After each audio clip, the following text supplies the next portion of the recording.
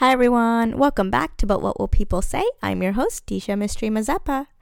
Our guest this week is Disha Smith, and she shares her story about being disowned by her family. So please be warned that there is talk about being disowned, emotional trauma, and things of that nature on this episode. So just so you guys have a heads up, if this isn't something you're comfortable listening to, this is kind of your chance to tune out and turn this off. But if you would like to get in touch with Disha or find her online on Instagram, you can find her at Disha Discovers or her website, dishadiscovers.com. It was a really insightful conversation, and I think it's an important topic to discuss. So I'm sharing it here with you guys. You know where to find us. We're on all major streaming services. And without further ado, here's Disha. So hi everyone, we're here with Disha, who has the same name as me, which is awesome because I've never met another human with the name. And tell us yourself. Hey Disha, thanks so much for having me. Yeah, it's super cool that we have the same name. I love it. So here's my story. So it was April of 2014, and I was on Facebook one night. I was supposed to be studying for finals, but we always procrastinate. And so there was a guy that was mentoring me while I was in college, and he shared an incredible and inspiring post made by my future husband. So, I'm supposed to be studying, but everything that this post says about living your life to the fullest and just taking every single day as an opportunity to make yourself proud and do amazing things, that really spoke out to me. And so I started creeping on this guy on Facebook, and there's just something about him, and it was so incredible. I hoped that he was single because I definitely wanted to get to know him better. And so I reached out to my mentor and asked him to introduce us. And so Amos was a little hesitant at first about meeting me. He was really busy traveling the world and wasn't really looking for a relationship. But I was pretty persistent, and I landed a first date with him. And I think the first date was really awkward, actually. But he gave me a second date, and that's when I think the spark started to fly for him. And eventually, around the third or fourth date, I was faced with the question, what do I tell my parents? And how is this eventually going to go down? Because at that point, I could tell that he would be somebody that I would be with for a really long time. And so that conversation was meant to be had sometime soon. We kept hanging out with each other, and I tried to bring him home one weekend. And I think in the back of my parents' head, they kind of knew that he existed, but they obviously didn't want to come face to face with that because, what Indian parent wants to embrace the fact that their daughter or their son is hanging out with somebody that's not Indian, And so it was a weekend. I told my parents, hey, I want to come down for the weekend. I want to bring a friend over, want you to meet him. And they said, oh, we're going out of town. So that was that. And then come to find out they didn't really go out of town. So that was just really confusing and disheartening, because the way that they handled it made me realize, okay, this is not going to be the easiest thing in the world. So Amos and I kept dating in secret. It's a little terrifying, when you are dating somebody outside of your race, because growing up as a kid, my family always threatened me. Don't date anybody outside of our race. You'll never hear from us again. We'll never talk to you again. You'll be dead to us. And so as a kid, you think, okay, I'm never going to do that. I want my parents to be happy. I will never do anything to hurt them. But as you get older, you become your own person. And I think you come to realize, you only have your life to live, right? And you can't always do everything that makes your parents happy and proud. And so when I was in college, I kind of knew then that whatever happens in a few years, it's probably going to be a breaking point between me and my parents. They were really abusive and manipulative when I was growing up anyway. in terms of physical abuse and emotional abuse. Nothing I ever did was good enough for them. I was always a disappointment.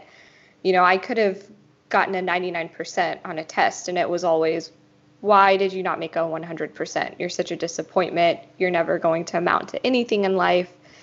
And so those thoughts always played in the back of my head too. It's like I'm finally dating somebody that's incredible, and my parents are never going to support this. What do I do? So we just kept dating. And I want to say there was a Snoopy Indian auntie I was friends with on Facebook that I think she put the puzzle pieces together. And so she reaches out to my mom and apparently tells her that I am dating a white guy. And so Amos and I are out and about, and we're having a date night, and I just get this grueling phone call from my mom. And she says, "What is this I see about you hanging out with a white guy? Are you dating? What are you doing?"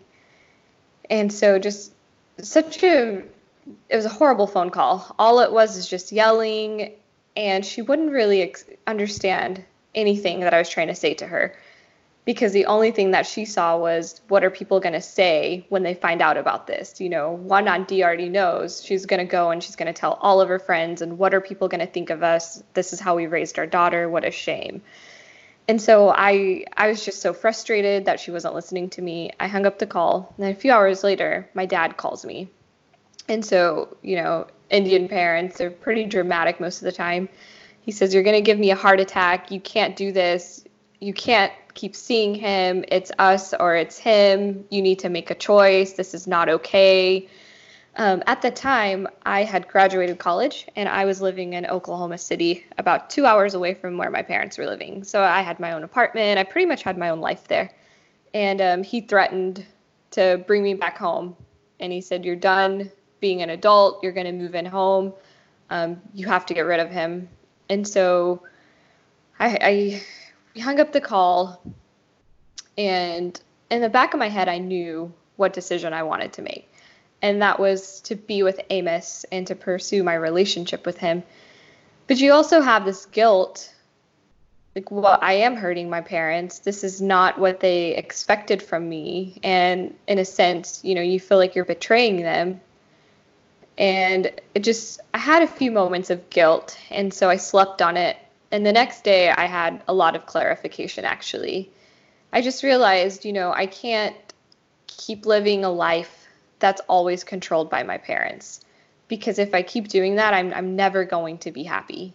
I'm going to be 80 years old and look back on life and realize I didn't really live my life. I lived my parents' life. And I just didn't want that to be me. And so when it came time to make the official decision, it wasn't really a matter of me choosing Amos over my parents. It was me choosing my own life and choosing to live it on my terms rather than live it on their terms. And so I gave myself space from my parents. There was a week where we didn't talk. And one day I get home from work and there's a knock on the door. I wasn't expecting anybody, so I'm a little confused. And I open the door, and it's my parents, my little sister, and my dad's best friend.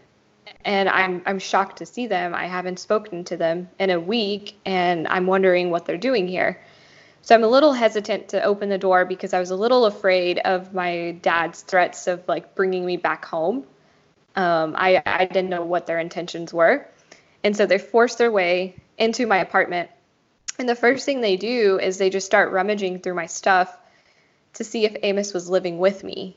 And they go through every single drawer, which he wasn't. We never lived together at that time. They just were super nosy, really invasive, and then they snatched my phone out of my hand and just began looking through messages and everything. And this goes on for about 2 hours. They're just sitting in my living room, and I have no idea what to do. I'm terrified of what's going to happen next. And so finally, they make me call Amos and tell him that we're not going to be together anymore and that I choose them over him. And so in order to let Amos know that this is kind of staged, I began the conversation with, "Hey, my parents are here. We can't be together. This is it. My goal, was just to tell him that on the phone to get my parents out of the house, and then I'd figure out whatever was to happen next. And my parents obviously were upset. They knew what I was doing by telling him that they're there. So they stayed a little longer. They started to lecture me for another hour, just telling me what a big disgrace I am. And they couldn't even believe that I could fathom being with somebody outside of my race and this and that.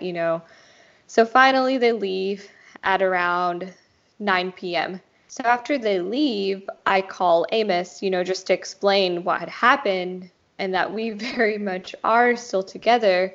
When I'm on the phone with him, we hear a very odd clicking noise, and we had never heard it before. We didn't really think anything of it at first. We figured, okay, it's just a bad signal or whatever. So there's that. And then a few days later, I get a call from my parents. And, in their mind, they think that Amos and I are not together anymore because that's what I told them in order for them to get out of the house. They want me to come home the next weekend so that we can go to Arkansas together to hang out with my cousin there. And so in my head, I knew this is probably the last time I'm going to see my entire extended family. I might as well go even if I don't want to. So I get home on a Friday night and my parents tell me, hey, we're actually not going to go. Your family is going to come here instead. And that's when I got really weird feelings because the original plan was we're going to go and see them, not vice versa. So I was instantly kind of weirded out. And I told Amos before I left to go home that weekend that I wouldn't be talking to him very much because I wanted to spend time with my family. Plus, I didn't want my family finding out that we actually were together because I would be home and I would be put in a situation where, they could potentially not let me leave. So I didn't talk to him all weekend, and Saturday rolls around, my family shows up, and, we're catching up like normal, but something still feels weird. And I think they all knew that I was dating Amos, my cousins, my aunts and uncles and everything like that. So it's Sunday afternoon. I'm getting ready to head back to Oklahoma City, and I'm packing my bags. I'm getting ready to leave, and my dad says, we're having a family meeting on the couch. You're not leaving yet. Yeah, so my family had me sit down on the couch, and my dad asked me, when was the last time you talked to Amos? And I obviously said I haven't spoken to him since the last time I talked to you, which was at my apartment. I didn't feel like it was any of my parents' business knowing when the last time was that I talked to him. So I lied, obviously, and my parents, they called me out on the lie. They said, no, here are phone records. Here's every single text message you guys have sent each other. I have a recording of all your phone conversations you've had, how long you've talked to him on the phone. You're a liar. So I'm a little freaked out, honestly, at this point, that they would even have phone records like this. I didn't even know that those were available. So that was just really creepy. It showed every single text message and what we said in those messages, which was just the weirdest thing ever. So then, I'm called a disgrace again, and you're such a horrible daughter, and this and that, and you're dead to us. And my mom fakes a heart attack, which, she's notorious for being a drama queen sometimes. So I didn't think anything of that. I'd let her do her thing. And this entire time, I'm just being harassed by my family, by my dad's friend who happened to show up again, as his backup. And my parents again asked me, who is it? Is it him or is it us? And if it's him, then you need to hit the road. And I live 2 hours away, and I have nobody here in that town that I can call that would come pick me up. All of my friends have graduated high school. They've moved on. They don't live there anymore. So I'm freaking out. If I hit the streets, I don't know how I'm supposed to get back to Oklahoma City, which is where I live. It's a terrifying moment. And I know I probably shouldn't have done this, but I told my parents, listen, I'm going to backtrack. They said, we want you to come home. We want you to move back. We will come move you out of your apartment. And within a few weeks, we're going to get you married to whoever so that we can push all of this under the rug. And you're never going to be able to leave this house until we get you married off. Like, you're going to be here under our captivity and you're not allowed to leave ever. So, that's when I really started freaking out because I just did not want that to happen to me. And so I told them, I said, okay, listen, let me drive back to Oklahoma City. I will move all of my stuff out. I will let my boss know that I'm quitting my job. And after that, I'll happily drive back here, and that's that. So they believed me. So I drive off to Oklahoma City, and I give Amos a call, and I say, hey, I need you to go to my apartment. I need you to pack up things that belong to them, because this is what's happening later on tonight when I get back. We're going to have to drive back, and we're going to have to drop the car off and everything that they ever bought me, because that was another one of their conditions too. If I chose Amos, they wanted everything back that they'd ever possibly given me, like my computer, my car, my cell phone, any other gift, which is fine. I don't want your material possessions anyway. So I give him a call, and he's packing things up. And as soon as I get back to my apartment, we start loading the car up. And so we start driving back. And it's the dead of night. I want to say maybe midnight. So I drop the car off in their property, and I leave the keys inside of the car. I didn't tell them that this was happening, that the last conversation I had with my parents before I drove back to Oklahoma City was, I knew in my mind, the last conversation I would ever have with them. So that was that. And my parents told me, if you bring your stuff back and you decide to be with him, that's it. We'll never talk to you again. You'll never see us again. You're dead to us. That's all.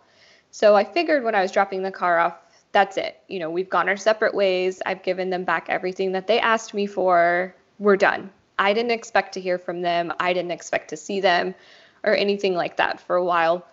So the next day I go to work, and it's around lunchtime, and the receptionist calls me and she says, Disha, your entire family is here. They want to talk to you. And so I tell her, I am at work and you need to tell them to go away. I was legitimately so confused why they showed up at my work. I'd given them back everything that they wanted. Why are they still bothering me? So they don't listen. They push past her and they start roaming the hallways trying to look for me. So then the entire building, is freaking out that there are intruders, and I am thrown in a closet and locked up with the lights off while my boss handles the situation and calls the police because they legitimately refuse to leave until they find me. So they finally leave a few hours later, but while this is going on, I have to be escorted out by security through a back alleyway so that I can leave the premises in case they do find me and something happens. And so the police told them, you're not allowed to do this. This is trespassing. You need to stop. She's given you everything back. You need to leave her alone. You need to stop stalking her. So I figured, okay, the police kind of threatened them, so they're probably going to stop. Well, 2 or 3 days later, again, I notice my parents' van sitting in the parking lot of my work from my boss's office, and I tell her about it, and she says, I'm calling the police, and you need to hide again. And so the police show up, they walk over to the car, they ask them, what are you doing here? They said, oh, Disha gets off work in a few minutes. We want to talk to her. Plus, she didn't give us this one object back, and we're here to get it. So the police kind of knew that was really weird. They said, why would she have this object with her at work anyway? So the police comes back in, and they tell me to be really careful. And they turn the security cameras on for the building. And outside of every single exit, there are a few of my dad's friends just fanned out, waiting for me to come out. And so the police said, this is an attempted kidnapping case. Like, there are men standing at every single exit waiting for you to come out to throw you in that car and to drive you away. That was the most terrifying feeling in the entire world, knowing that I could potentially get kidnapped by my own family because I chose to be with somebody outside of my race. I never felt safe. I felt like I was always being watched. It also comes to turn out that my parents had hired a private investigator to follow me around too, to see where I was going and what I was doing. All of that was the creepiest feeling in the world. And so, in order to protect my safety, the very next day, I went and filed a protective order just to make sure that I would be okay. It's the most scared I've ever felt in my entire life, knowing that I could potentially get taken away, and God knows what would happen to me after that. So it wasn't just a regular protective order, it was a victim's protective order, which is a little more intense than just a basic PO. So when I showed up at court, I saw my entire extended family sitting there. So that was really freaky. Why is everybody here? And I just show up with Amos. I don't have an attorney. I didn't think the entire situation would be this bad. They show up with an attorney and everything. I'm honest to God, like I am sweating so bad and I'm just freaking out.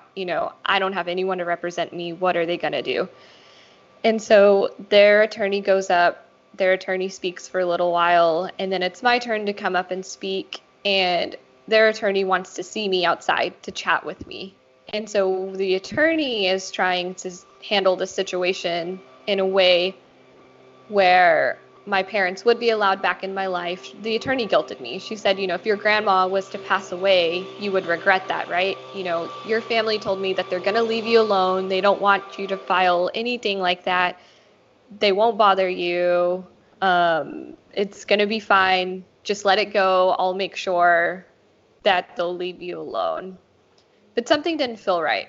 The whole thing just felt so weird. And so my husband and I, we found an attorney that day, and we asked the judge if we could come back another day with our attorney. And so the judge says, yes, definitely, you're more than welcome to have representation. Come back in a week. And so we go back in a week, and their attorney's trying to blackmail me again. So my attorney basically said, if you are caught anywhere near her, or if you send anybody near her, or if you call her, if you bother her, you will face federal prison time because you crossed multiple state lines to come kidnap her a few times anyway. So that's going to happen, and you are to leave her alone. So they put this victim's protective order in place for 3 years. Didn't hear a peep from my family, which was really awesome. And I finally started to feel safe because of that. And so the protective order, it actually fell off maybe 2 years ago. And that's that. I mean, it's been 5 years and I haven't seen my family. I haven't talked to them. I haven't heard from them. So yeah, that's basically my story in a nutshell of how everything happened. Wow. That's like so much to take in. Like just hearing all of that at once. So how old were you when that happened? I was 22 when that happened. So, like, we're the same age now. Like, I just turned 27, like, a couple weeks ago. And happy birthday. Thank you. But, like, I'm still, like, wrapping my head around that. Like, what is going through your mind when someone is like, you need to choose right now between, like, him or us, right? It's like this, in this moment, like, you have to decide, like, what is going through your mind at that point? There were a lot of things going on in my mind. The biggest thing that was going on in my mind, I knew that I was going to choose Amos, right? Like that was my choice. But I was so terrified to tell my parents that to their face because I know how threatening and manipulative and abusive they can be. I've seen that from my childhood. And I was just really scared of what's going to happen to me if I tell them that in person. Like, are they going to beat me? Are they going to try to lock me in a room? Like, they're so unpredictable. What are they going to do?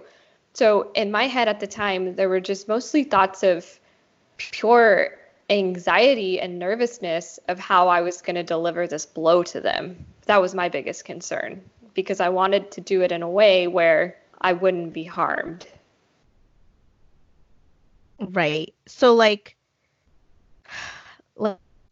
I in like didn't feel safe telling them, and you didn't feel that it was possible to like have a civilized conversation with them, like, you know, going to the police and going and getting, you know, the protective orders, like, I guess like from an outsider's perspective, like you can, I'm sure people have, you know, been like, well, why didn't you try to talk to them? And it's like, if you don't feel safe, like I 100% like that is what you should do. Like, make sure you're safe, call the people who can help you, and like get out of that situation. Because I think when it comes to like interracial relationships and stuff, a lot of things that one of the biggest things that comes up is like that brown girl guilt, right? It's like, Yeah. we don't want to make our parents upset, we don't want to disappoint them. But like in your situation where like clearly like this has nothing to do with guilt, you know, you No. don't want to have to do this to your parents, because if they were your parents, they wouldn't make you feel unsafe.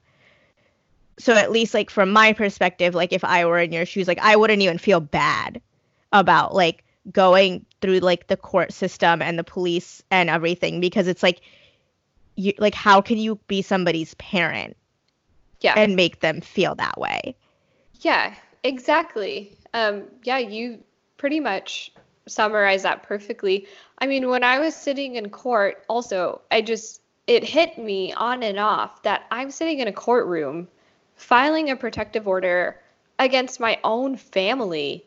Who does that? Like, who's Yeah. put in a situation where they have to do that? Like, that's awful to not feel safe around the people who raised you. Like, you leave your apartment and you're terrified of who's watching you. You send a simple text message and you're terrified of who's reading it, you know? Mm-hmm. Yeah. Yeah. And like I feel like they're like in our at least Indian parents or South Asian parents' minds, like they have this idea where like they don't think they're doing anything wrong, right? Like Yep. so many of us have been raised in like very conservative households. And, you know, I also like my dad used to track like all the phone calls I made and who was I calling. And he would ask me like, who's this number you keep calling? Who's this person you keep Wow. talking to? And so and like literally, I was like, this is not normal. Like you cannot call this normal, but they will tell you that's normal, right? Like, well, Mm-hmm. we're your Yep. parents and we have the right to know. Like you're not allowed to have secrets from us. And so we're raised thinking like this is normal. And Right. for so long, like I was like, I don't think this is normal. Like this doesn't seem right. Like nobody else's parents does this, whether they're South Asian or not, right? Mm-hmm. Yeah, I agree. Just some of the crazy stuff that I was raised to believe. I didn't realize how crazy it was until I went through the process of being disowned by my family. For example, you know, them having to know every single conversation I have on the phone, just like you. I was 22 years old when I realized that's not normal and that's not okay. You know, that's really intrusive. Yeah, like it's one thing to be an overprotective parent and it's one thing to be a conservative family, but like when you start treating a grown adult like at 22 years old, you are not a child. You don't owe Yes. anybody an explanation. And for someone to think that they could have their family members show up to your job, stand outside the doors, like that's objectively speaking, like the police said, that's kidnapping, Yeah. right? Like Yep. that's exactly what that is. That's not you being protective. That's not looking out for your child's best interests. And it's not even like trying to like they're like, "Oh, we want to have a conversation with you." It's like, "No, we're going to force our decision on you." And it's like, "No, Mm-hmm. like this isn't a conversation. Like you're not even establishing like a safe environment to have a discussion." Yeah, I agree. And I think something that they probably told all my family and their friends is she wasn't willing to have a conversation with us. She called the police on us. She filed a protective order. We wanted to talk to her. But I think what they're probably missing from the story is the other half, which is we made the decision for her. We never allowed her to make the choice for herself, you know, and we're upset that she chose to be with him. but we want to talk to her about it and we want to force her to come to our side. That's the other half of the story that they're obviously not telling. So.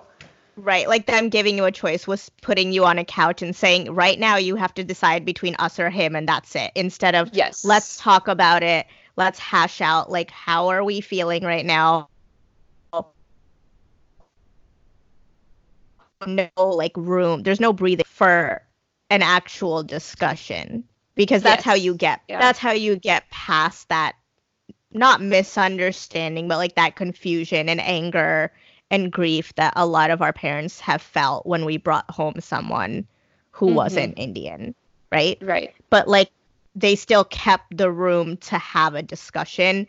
But if that room isn't there, like kudos to you for like choosing to like do what's best for you and live your life and get out of like an extremely toxic situation from what it sounds like. And like, I don't, because, I feel like some people, like, they're listening and they're thinking, like, how do you, like, deal with that guilt? But it's like, if it were me, like, I don't know if I would have any guilt. I don't know if I would, like, bad for doing that to my parents when they clearly, like, crossed a lot of lines. Yeah. And personally, I did struggle with guilt when everything first happened. Because when you're raised as a child of immigrant Indian parents, it's always tossed in your face how much they've sacrificed for you. We gave up everything in India in order to raise our kids in America. We wanted to give you the best life possible. When that's said to you several times a week, it becomes ingrained in your head and you feel like you owe your parents everything. You have to make them happy. You have to do what they tell you to do. You can't live your own life. If your parents tell you you have to become a doctor, well, okay, I guess I'm going to become a doctor because they gave up so much to raise me in the States, So I would always feel guilt like that.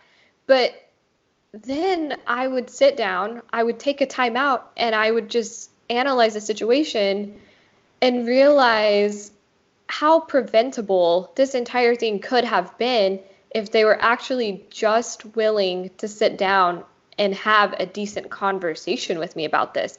But instead, they chose to force their beliefs on me. They forced me to make a decision without even wanting to talk to me. I mean, I begged them so many times to meet Amos, right? And I knew that they would love him if they met him. But no, he's white. I don't want a white guy in my house. You're crazy. We never want to meet him. So I just think of it in terms of they had a choice to make, right? Yeah. And they had an option to meet him. They had an option to actually have a conversation, and they chose not to. Therefore, that's not my issue. That's not my fault. I did everything I could have done to make the most of the situation, and they chose not to. So that's not my responsibility for how they managed it.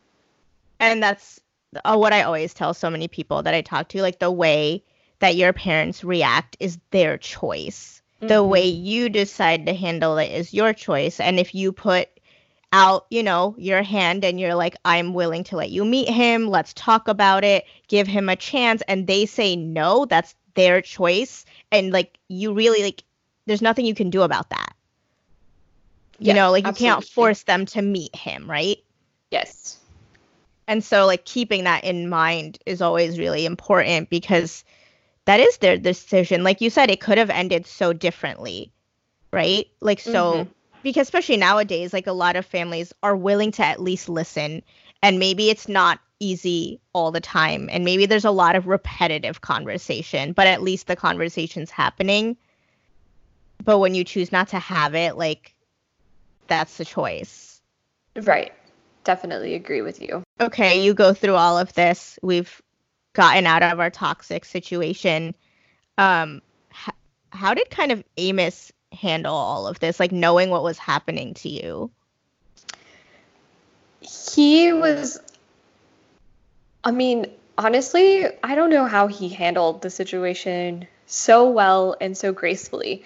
I feel like if this was happening to any other guy, they would have said, you're crazy. This whole situation is crazy. I'm not dealing with this. I'm out. I don't deserve this. This is difficult. This is not fair. But he was never that way. He always was my shoulder to cry on. He always protected me. He always made me feel safe. When he would drop me off at work in the mornings or pick me up back in the afternoon, he would always make sure to keep an eye out and make sure, that nobody was going to follow me or anything like that. He was the best emotional support system ever.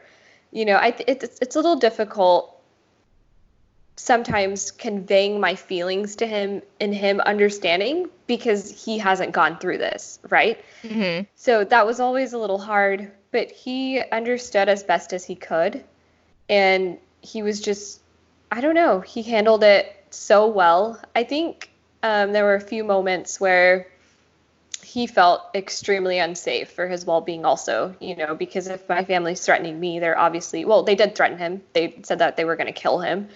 So I know that was a little difficult for him, but I think about it and I just think it's the most amazing feeling in the world, knowing that somebody loves me so much that they would go with, they would deal with all of this to be with me, and it's an amazing feeling. And there's no way I could have made it out of the situation without him. I was terrified when things were happening that he was going to leave me and that I would be alone at the end of this. But that was a risk that I was obviously willing to take, and he stuck with me. And it was awesome at how much he's helped me, and he still helps me to this day. There's days where I struggle with feelings of abandonment, and I struggle with Mm-hmm. like, what could I have done to have a better ending, and he's always there to listen. So I appreciate that so much about him. Yeah. And how, I guess, like, how do you, like, because I'm sure there are days where, like you said, like, you probably feel abandoned and you probably go, oh, what could we have done differently? Like, what decision could have been made? Does that still, like, is that still, like, a process that we're, like, going through, like, that come and go with that feeling? Or I feel like now it's been about 6 years, right? Right? I think so. Yeah, almost 6. Are we still, like, have we kind of, like, left that in the past and, like, we're still, like, moving on, or we're, like, working on it still? I think I'm finally now in a spot where I've left those feelings in the past and I've moved on. I want to say the first maybe 3-ish years, those years were really rough. Things are still raw then. And especially when it's time for holidays, for example, Christmas and Thanksgiving, or even birthdays of family members, I felt such a big gap on those days. Like, I should be calling my family, I should be celebrating with them. And it was tough, but the older I've gotten and as the years have gone on, I have a new family, like I have Amos. And I've also been adopted by this really sweet family in Amos's hometown, actually. And I forget that they adopted me. Like, I forget that they're not my biological parents. That's how close I am to them. And so as the years have gone on, I've started filling those gaps with various friends and other family members, that have adopted me like their own. So I don't struggle with those feelings anymore.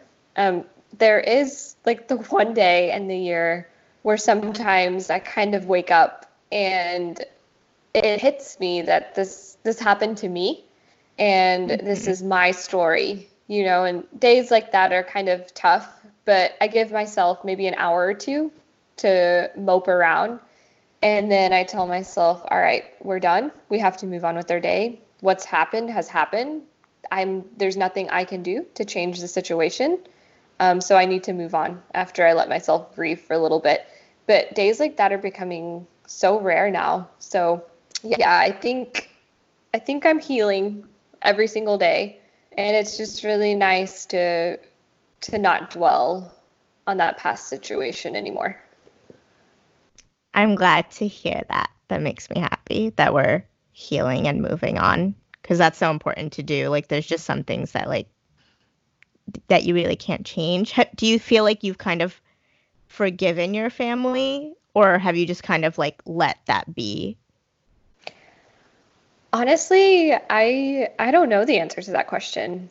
I don't know if I've forgiven them or not. I've just moved on from the situation so much that I don't think about it that much anymore. You're like that's not. indifferent. Yeah, I'm indifferent. If I ever saw my family in person, would I go talk to them? No, definitely not. I would honestly look the other way. Um, so I don't feel anger. I don't feel resentment. I don't feel anything ill towards them. But at the same time, I'm not quite sure if I have forgiven them or not. Mm-hmm. Yeah, Yeah. because what they You're did just to me, living your that's just, life. yeah, it's just, I don't, I don't know if what they did to me is unforgivable. I am still trying to figure that out as I'm Of course. moving on with my life. Yeah. And no one in your family has like reached out in this time. No, Like, I have zero contact with anybody from my family. that's like, so, and you have a sister, you've got cousins, and Mm-hmm. like they Yep. haven't reached out. Do you feel like maybe your family, like the adults in the family, are threatening them as well? I think so. I definitely think that I was always really close to my cousins growing up, and so it was really shocking to me that even they didn't have my back. Even they didn't Mm-hmm. support me. My little sister and I, that's a kind of a complicated story, and I do want to dive into that a little bit because I know somebody out there is probably gonna need to hear this. So my sister is 7 years younger than I am, and she's like the perfect child. I love her to pieces. She's so smart, she's so driven. Like she's everything that I'm not, and I absolutely love that about her. Um, she always knew from a very young age that she was going to be a pharmacist and she was going to do all these awesome things with her life. And so when everything was happening, I was 22, and she was really young. She's 7 years younger than me. She was just being fed information by my parents. I don't think she was allowed to see my perspective of the situation. She was only seeing what my parents were telling her. So therefore, she's obviously going to have their side. Plus, she's a baby still. No child Mm-hmm. is going to think that their parent is wrong in any situation. So she had their side. And so which is fine. I have no anger or anything towards her for that. I would have probably done the same thing if the roles were reversed. I'm a kid, I want to protect myself. So I told myself, maybe when she gets older, I'll reach out to her. Maybe she'll reach out to me, and that'll give me an opportunity to share my perspective with her. But she's in pharmacy school and she's still living at home with my parents. So even though almost 6 years have gone by, I don't think that we're really in a position to kind of talk. Mostly because I don't want to put her in a position where she's tiptoeing around my parents while she's still living with them. I don't want to do anything that's going to harm her. So I haven't talked to her at all. Yeah. I think that's the most painful thing for me is because my sister was my best friend. She meant the world to me. I mean, she's everything to me, and she still is. And that's the thing sometimes that I can't cope with is losing her. Yeah. But I'm just gonna have to wait for a few years to go by, when she's out of the house and when she has her own voice and she can actually use it and she can form her own opinions. Yeah. And that's like, it's crazy to think that we live in a culture where like we're almost like never expected to have a voice, right? Like I grew up Mhm. in a world where my mom would say things like I when I turned 21, you like we were at a family party and I had a drink and she would be like, "Well, you don't make that decision like you're because my parents don't drink." And they Right. were like, "You can drink if your husband says you can drink." And I was like, "I'm 21." Like Yeah, and like like, the you know, law says at I that can drink. time, what? Yeah, the law says I can drink, so I'm gonna go to the bar. Like we're at this party, like what are you doing? And like you know, there was a party where my dad made like a whole scene about it, and like all of like my extended family was there, and it was kind of nice being in a room where like my extended family was like, he's being crazy, like you're an adult. But it's still just like we have this culture where it's like I'm apparently not a person unless I have a husband, and that now my husband makes those decisions, right? Mm-hmm.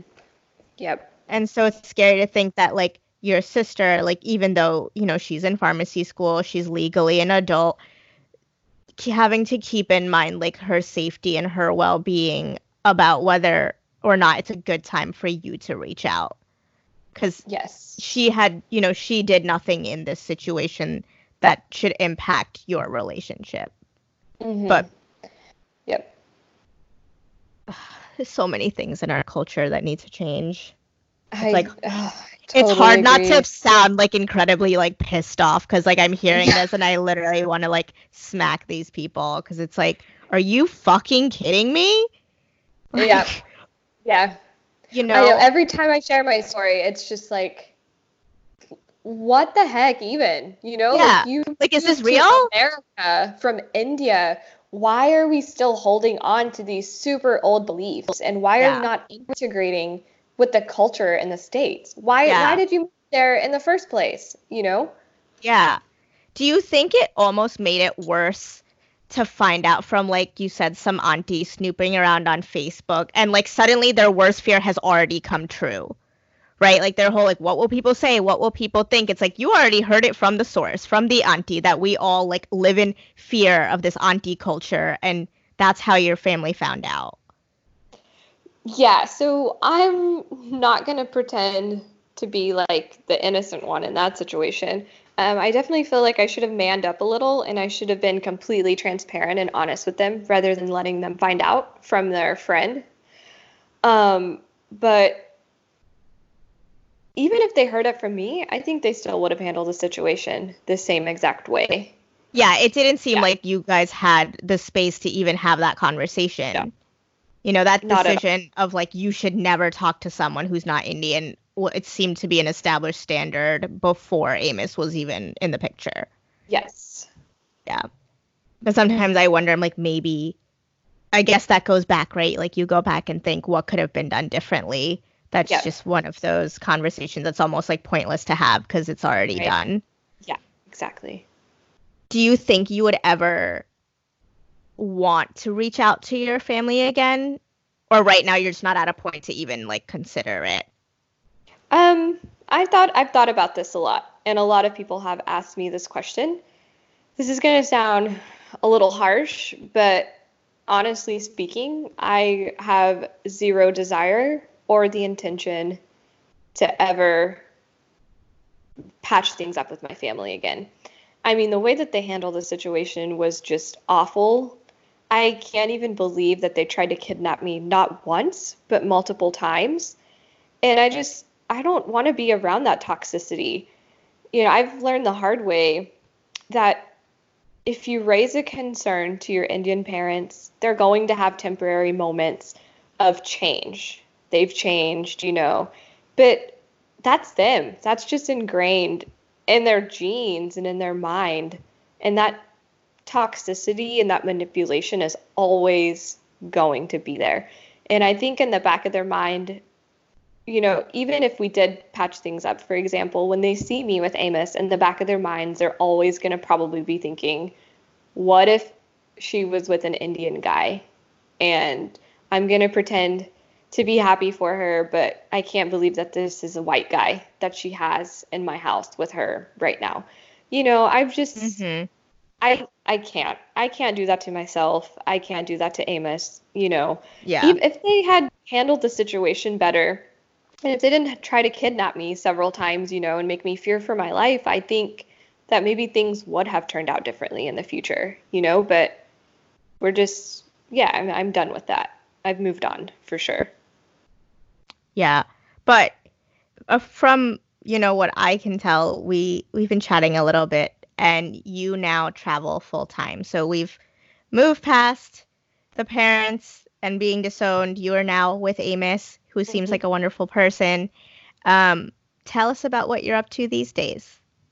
So these days, like you said, I travel full time. So Amos and I, we love to live really different lives. We like to do things that are off the beaten path, literally and figuratively. We just decided to pack up our things 2 years ago and go travel the world. Honestly, I needed a reset in my life. I needed to figure out who I was and who I want to be through the situation I'd been through. And that's just not really possible, when you're still living in the same city where all this pain and stuff has happened. I needed to get out and I needed to do something different. And so we figured, how cool would it be for us to just leave and explore the world and explore who we are too on a deeper level. So yeah, we started off traveling in Southeast Asia, and that's all that we were going to do. We were just going to travel for maybe 3 months, see how it goes, and then maybe travel a little longer. But the more we traveled, the more in love we fell with one another. Traveling truly brought us together, and we have learned so many cool things about each other that we would have never known if we were at home. And I've loved becoming the person that I am today, because of travel. And so it's a big part of who we are. And we've been on the road for 2 years, and I honestly don't know when we'll come back home. So, Well, it seems like if you have Amos, you probably always have home with you to a certain yeah, that's extent. true. Yeah. How does that work? So how long do you spend in each kind of place you go to? Ooh, okay, so that's complicated. When we first started traveling, we wanted to see as many places as we could, just to kind of figure out what places do we like, which countries do we want to come back to. So when we were in Southeast Asia, we were probably in a different place every 3 or 4 days. That got it gets rough after a while. You're sleeping in a different bed 2 or 3 times a week. It's exhausting on your body and mentally exhausting as well. It was the same way in Europe too. So for about 6 months of our travels, we were really fast paced, just trying to figure out what we liked and what we didn't like. So after that, we kind of slowed down. We started digging in on the places that we were exploring, spending a week or two maybe, and then still keeping in mind, what we liked and what we didn't like. But this past year has been incredibly slow. So in 2019, we started off in Australia, and then we did a little bit of New Zealand. And then we moved on to South America for about 2 months. And then we actually went home for a week. And then we moved to Cape Town, South Africa for 3 months. And then from there, we hopped over to Dubai, and we were there for another month and a half-ish. And then we went to India, actually, and we were there for about 3 months. And then we've been in Australia ever since then. So it's been really slow this year, and I've enjoyed it, honestly. That sounds awesome. That's like that Instagram life where you're like, is that real? It's real, right? I guess the obvious question is like, how does that work financially? So, yeah, before we started traveling, well, actually, we didn't know that we were going to travel like this until maybe 3 months before we just decided to do this. So we were fortunate in the sense that we didn't have any student loan debt. We both had full rides to college. So that helped out a lot. And we were also renting an apartment, and the lease ended in December. So it was a convenient time for us to travel. We didn't have a mortgage or anything. And then our cars, Amos paid cash for. So we didn't have car payments or anything. So we literally had no financial obligations at home whatsoever that were holding us back. So that helped out quite a bit. I know that a lot of my friends who want to travel, they have debt and they have a mortgage and they have car payments. And it's doable to travel when you have those expenses, but it's not very fun. It doesn't allow you to freely spend your money on different experiences and stuff that are a little more costly. So we went into savings mode for those 3 months. Even then, we weren't that strict with our savings because we were pretty good at it anyway. But we just stopped eating out a lot, and we just stopped buying useless crap that we didn't need because we were moving out anyway. That's more stuff that you have to worry about. So that helped out a lot. And Amos actually has a business that's running back home. And I work online. So we have income coming in while we travel. So that's Got it. what has been able to help us travel for sure. That's awesome. It's awesome that you're fortunate enough to be in that position to have like that flexibility. Especially nowadays, it's if what I'm looking online, like a lot of jobs can be done on a computer. You don't necessarily need to be in an office. Right. Like that's my goal. Like if I can make this podcast into something that is income driven, like I don't need to be anywhere but near a computer with Wi-Fi to do it, right? Yeah, exactly. So true. It's the goals. Do you have any tips for travelers? Ooh, I have You have a so blog many. about tips. Yeah, Well, you have a blog about traveling, not really tips, but Yep. Yeah, I mostly write about travel tips and how other people can get started traveling. So mostly, I don't know. It depends on which aspect you want travel tips for. Do you want financial travel tips? Do you want well, like tell us about where you are right now. I am in Australia right now. Amos's brother was actually born in Melbourne, and so he relocated here maybe no, a year ago. And so he actually met up with us when we were traveling through India, and then we thought it'd be really fun to go back to Australia with him and hang out with him. So yeah, we've been here for about 3 months now. That's awesome. What's your favorite thing so far about Australia? Oh, the coffee. The coffee is so good. Here for the coffee, dude. Can't get enough. Yeah, it's really good. And also the people here, I love this about them.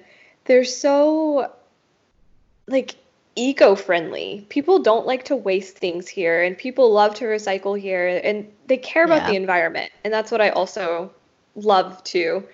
There's no wastage here. It's so fun. Like for example, when you go grocery shopping here, you take reusable grocery bags. But like in Oklahoma, when you go grocery shopping, you get a new Walmart bag every single time you go. Like it's really eye-opening being there. It's still not the norm to bring your own bags. Because my husband and I, we carry all of our bags whenever we grocery shop. But we're still not the majority. Right, exactly. Except maybe in Whole Foods, because people judge you if you don't bring your own. Yeah, that's so true. Whole Foods is like, you're buying plastic water bottles. Like, yeah, get it. Like, we don't sell those here. So true. Oh, I just had a question and I forgot. Damn it. I hate when that happens. I had a good one. That's the thing about these like podcast recordings. I'm like tripping over myself like in my own head. Yeah. Like questions, things you could talk about. Do you think you'll ever kind of decide to like settle down in a certain country? Like, are you guys sort of searching when you travel, like for a place to stay forever, or are you still like just exploring?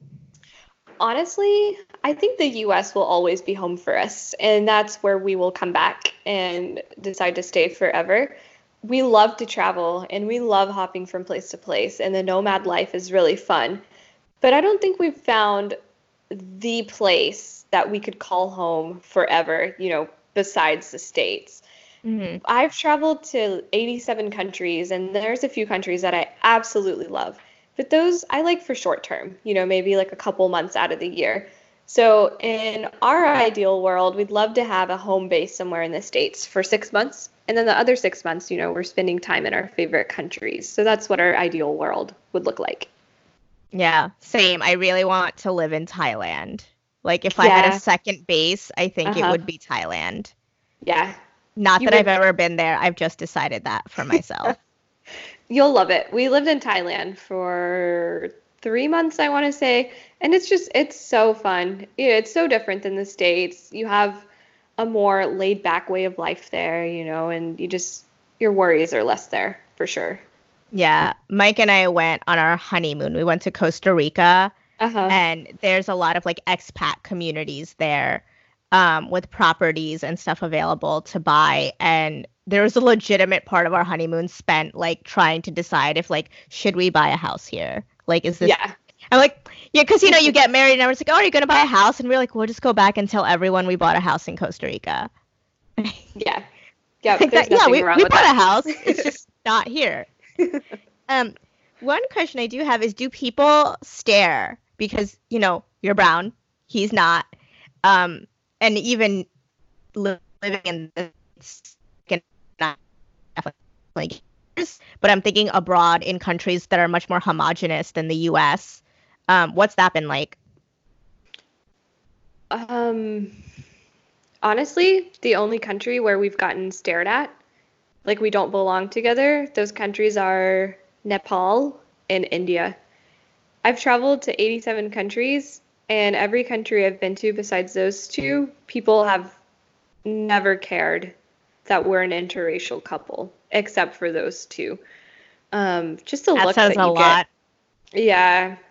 Just the looks you get in India and Nepal, they're just like such like evil looks. Like you should be married to me, not him. You're my property. Why you're an Indian girl? Why are you with this white guy? You know? But what's so interesting is that like, you know, Sri Lanka is close to India, just like Nepal is, you know. But Sri Lanka has been one of the most accepting places I've been to. People there just thought it was so cool that Amos and I were married and that we were traveling together. And it was really interesting to see that they didn't mind at all. Yeah. Yeah, that makes sense. Because when I say Mike and I get stared at, I mean we get stared at by other South Asian people. So it's not really Yeah. the rest of the Yeah. country. Yeah. It's more like, you know, the grandmas and the aunties like full blown staring. Like Yeah. Well, yeah. and you know, no one ever says anything to us, but like you can kind of see it on their face once in a while, like, oh, okay, I get it. Mhm. Like I see you, auntie, like we're gonna move on now. Yeah.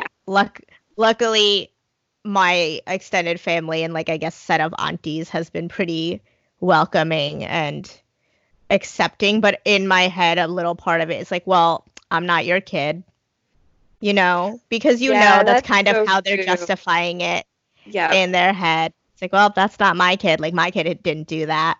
Yeah, And exactly. someone's got to have like a, you know, something to shit about. So true. You know what I mean? Like sometimes you can just tell. You're Yep. like, yeah, like you're all great because like your kids aren't my age yet. Yeah, exactly. No. Well, I have like extended family, and I don't know if that's even my cousin or like an aunt. I have no idea. But there's two of them on my mom's side that married white guys, right? And like my whole family used to be so chill and nonchalant about it because their lives are not directly intersected with theirs, right? Mhm. But like, and that's what I always thought. I was like, oh, my parents are cool about it. You know, it's fine. So I think they might be okay with my relationship, but it's a completely different story when it's your own kid. Right, It's, exactly. yeah. Yep. Yep. And I think the parents do though make a big difference because like eventually once my parents kind of like got past Mike being white and all that stuff, like the fact that they were supportive, especially my mom, like kudos to my mom for being who she is, would always defend my decision and Michael, and like has never once to somebody else in our community been like Mike sucks or I wish it wasn't Mike. Like she has been fully supportive of it. And so it almost like if your parents can get on board, the rest of the community almost like doesn't have a say. Yeah, exactly. And that's something that I try to explain to my parents too, is that if you're supportive of us, then nobody else in the community is going to give a shit, Yeah. you know? But if you're making a big deal out of it, they're looking for an opportunity to pounce on any kind of gossip. So obviously they're going to chime in and they're going to Yeah. join you. And know? listen, like people are gonna stare. I know it sounds cliche, but like you might as well give them something to look at. Yeah, exactly. Seriously know? though, like if we go grocery shopping together, like in Oklahoma, and there's an Indian auntie and she stares at us, like we'll just stand there and we'll hold hands and we'll honestly just, you know, Yeah. not to be rude, but it's like you people need to understand, you know, that it's 2020 and the generation of Indian kids living in America, they are diversifying their relationships. They're diversifying their occupation. Things are different now, and you Yeah. need to come face to face, and you need to understand, and just not be so judgy when you see Mm-hmm. somebody like that in public. Like, get Right. over it. Exactly. And then you almost like how you do, like when Mike and I are seen out and about, like we don't really hide that we're together, Yep. just in the hopes of like if you see it enough, if you see enough Indian girls with a not Indian partner, or if you see enough gay couples, or if you see Yeah. enough whatever, maybe when it happens to you or happens to someone in your family, that you'll do better. Mm-hmm. Like you won't have a meltdown over it, or you'll at least understand that your child isn't the only one who did that, Yes, right? exactly. Yeah. Because like for my mom, like that I know was part of her comfort in knowing that, like, because when I did bring Mike home, like her first thought was the like handful of like one or two other girls in our community that had Mm-hmm. also brought home someone who wasn't Indian, and realizing like, okay, like they did it and everything's okay, we can do it, because Yep.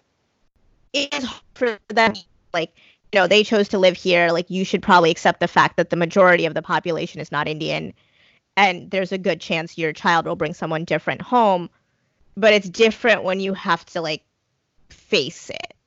Mm-hmm. Yeah. um but I think our culture almost like shoots itself in the foot, right? Because like they're trapping themselves with this whole like Lokyakenge mentality, because they're so worried about what other people think. They're trapping themselves from living like their own lives.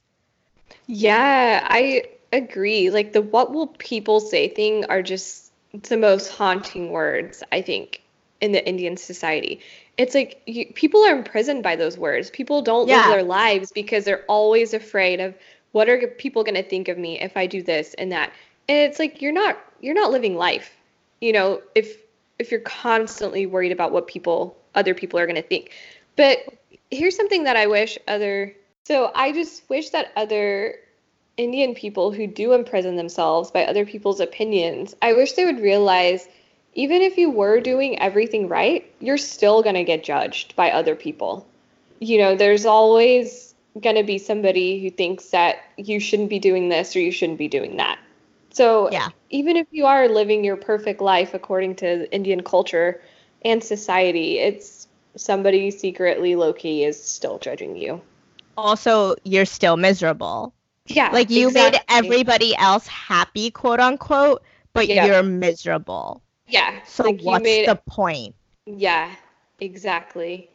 And that's something that I used to have knockdown dragouts with my parents about. They were, for example, I went to Oklahoma State University, and that's not where the Indian kids in Oklahoma go. Indian kids in Oklahoma go to OU. And so my parents were kind of upset that I decided to go somewhere where there are no Indians. And I just tried to explain to them, like, even if I did go to college with 50 million other Indian kids, people would still be talking about me, and I Hmm. would be miserable. But instead, I'm going to go somewhere where I'm not surrounded by 50 million other Indians and let people judge me still. But this time I'll be happy. Yeah. Yeah. And they'll always come up with something, right? They're Yeah. gonna sit there and tell the story of you refusing to change your mind instead of them refusing to listen. Mhm. They're gonna tell the story of we shouldn't have sent her away for college. We shouldn't have let her live on her Yes. own. We shouldn't have let her make this decision. And then Yep. it's like as if there was some turning point, like some pivotal moment where they could have shifted what happened. Hmm. Yeah, Or yeah. exactly. Yeah, my family always said that. They said letting you go away for college was the worst decision that we could have ever made. You got way out of line and you became wild in college. And I was like, okay, well, if you want to think that, you can think that, but the situation still would have been the same if I was living at home. So, Yeah. Like you can't keep your child in a box. That's no. not the world we live in. No matter how much control you try to impose, like one day they will just leave. Yeah. you For know? sure. And like for me, because I didn't have the best relationship with my parents for such a long time because of that control, Hmm. because of the monitoring and being told what to do, I just moved out. You know, for Yeah. me, like, I was like, fuck this. Like, Yep. I'm not asking you, I'm not running it by you. Like, I graduated school, I got a job, I saved up, and I moved out. And it was no, it wasn't like no hard feelings here, but like, I just need to live my life. And maybe with this distance, we can work it out. And Hmm. that was honestly the best decision for me. Like, I moved out, and now I have a better relationship with my mom than I've ever had, you Yeah. know? And Yeah. I don't, not to make this about me, but like I don't think I've like really forgiven my dad either Hmm. for like just being the way he has been my entire life. It's like I'm glad you like got on board and like you love Mike and like you hang out with his parents and good for you, but that doesn't erase the 25 years before that. Yeah. So Yes. it's Yeah. you Yeah. know, and like you, it's People, like I'm indifferent. yeah, yeah, exactly. And like people ask me sometimes, they're like, what if they come to accept Amos, and what if they love him? And you can't just erase years of mental anguish. That's always going to be there and that's never going to go away. So Right. I don't care if they love him and they accept him. It's still painful with how you handle the situation. So, Right. Like I'm glad you can talk to Michael and like have this yeah. conversation, but like I'm not gonna sit here and be like, "Hey, Dad, we should get lunch together." Like, no, we're not there. Yeah, Maybe one exactly. day down the road, but at this point, like I'm like so indifferent that I Hmm. just I just like don't care. Yeah. Yeah. There's a Um, phrase that Australians use, and they say, yeah, I can't be bothered by that. And that's like my mentality about the situation. Like, I'm not bothered by it. It is what it is? yeah, and the best decision I get thing to be with Mike no matter what happened because I'm happier than I think I've ever been because I finally broke out of that whole like what if I disappoint my parents? What if I make someone unhappy? What if some auntie talks shit about me? Like breaking out of that and just choosing to live my life like best decision ever. Yeah. Is there anything else you would like to share? Do you have any words for the I'm sure there are listeners who are hearing their voice in you, right? Like they hear the fears that they have or maybe something that they're going through. What would you want to leave them with? I think my biggest piece of advice is you are a lot braver than you think you are. I didn't realize how strong and courageous I was until I was put in this situation with my family. And when you're put through a hellish situation like that, you truly discover how capable you are of moving past this. And also, as much as your parents have done for you, which I mean, I commend my parents on their sacrifice of giving everything up in India and moving to the States for sure. I think that's amazing. But at the same time, you can't use that kind of guilt to not live your life. You have one life to live and you have to do things that make you happy, even though they make your parents unhappy. Because I think the worst thing in life is just waking up one morning and realizing how many regrets you have because you chose to make your parents happy instead of making yourself happy. And that's the most important thing. Sometimes when I tell that to people, they think that I'm being selfish, but you have to be with life though. I mean, Mm-hmm. it's not fair to yourself if you're constantly miserable by making others happy. And another thing that I would have to say is when I went through this, I was completely alone. I did not know anyone who had gone through what I had gone through. But you're not alone. If you feel like you're alone, you can always reach out to me or anybody else and any other girl, like even you, Disha, who's gone through this, right? Like we're here to help you and we're here to help you make it through. So there's never going to be an instance where you are alone.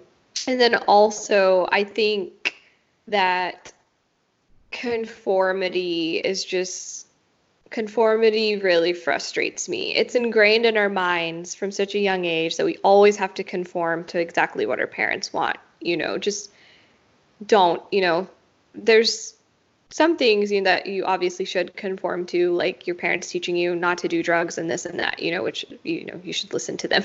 But in terms of like careers and stuff, like do what you want. You're the one that's going to be living with that choice, not your parents, So leave the conformity stuff behind and choose yourself.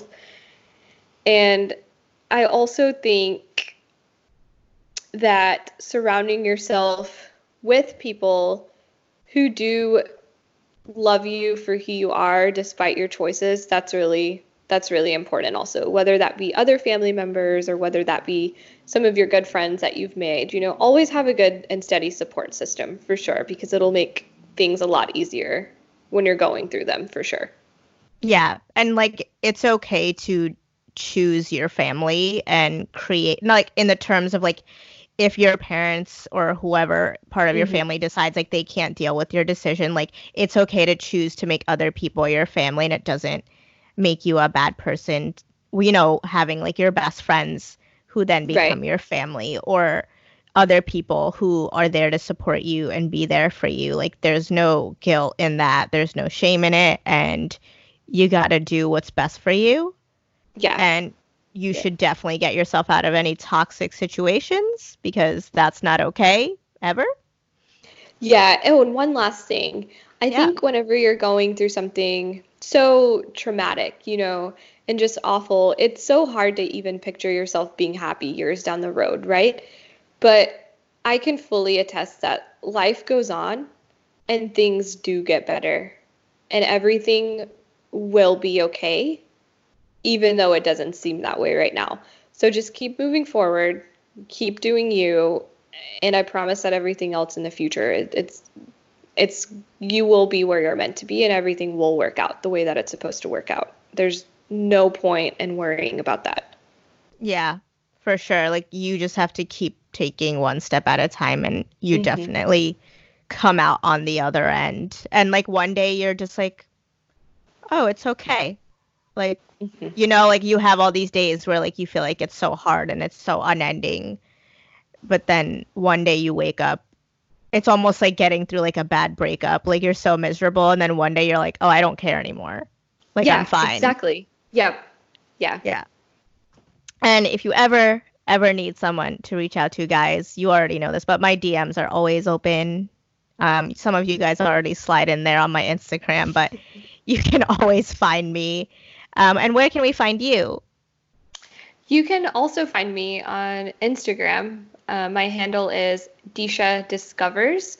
And then you can also find me on my blog at www.dishadiscovers.com. Awesome. So if you want to find her, you can reach out to her there. And all of that will also be in the description of this episode, as always. Thanks so much, guys, for tuning in. Thanks for having me. No problem. Thanks, everyone, for tuning in to this week's episode of But What Will People Say? As always, if you enjoyed this episode, make sure you share it with a friend. Tell someone that you think would benefit from hearing it. Leave us a review on iTunes. That really helps us out. It helps us get more exposure. As always, you can find us on iTunes, Google Podcasts, Stitcher, and all other major streaming platforms. And if you or someone you know would like to be a guest, email bwwpspodcast@gmail.com. And I think that's it. Thanks for tuning in, guys. Big love to all of you who tune in every week. It means so much to us, and without your guys' support, this podcast would not be possible. So thank you, and we'll see you again next Monday. Bye!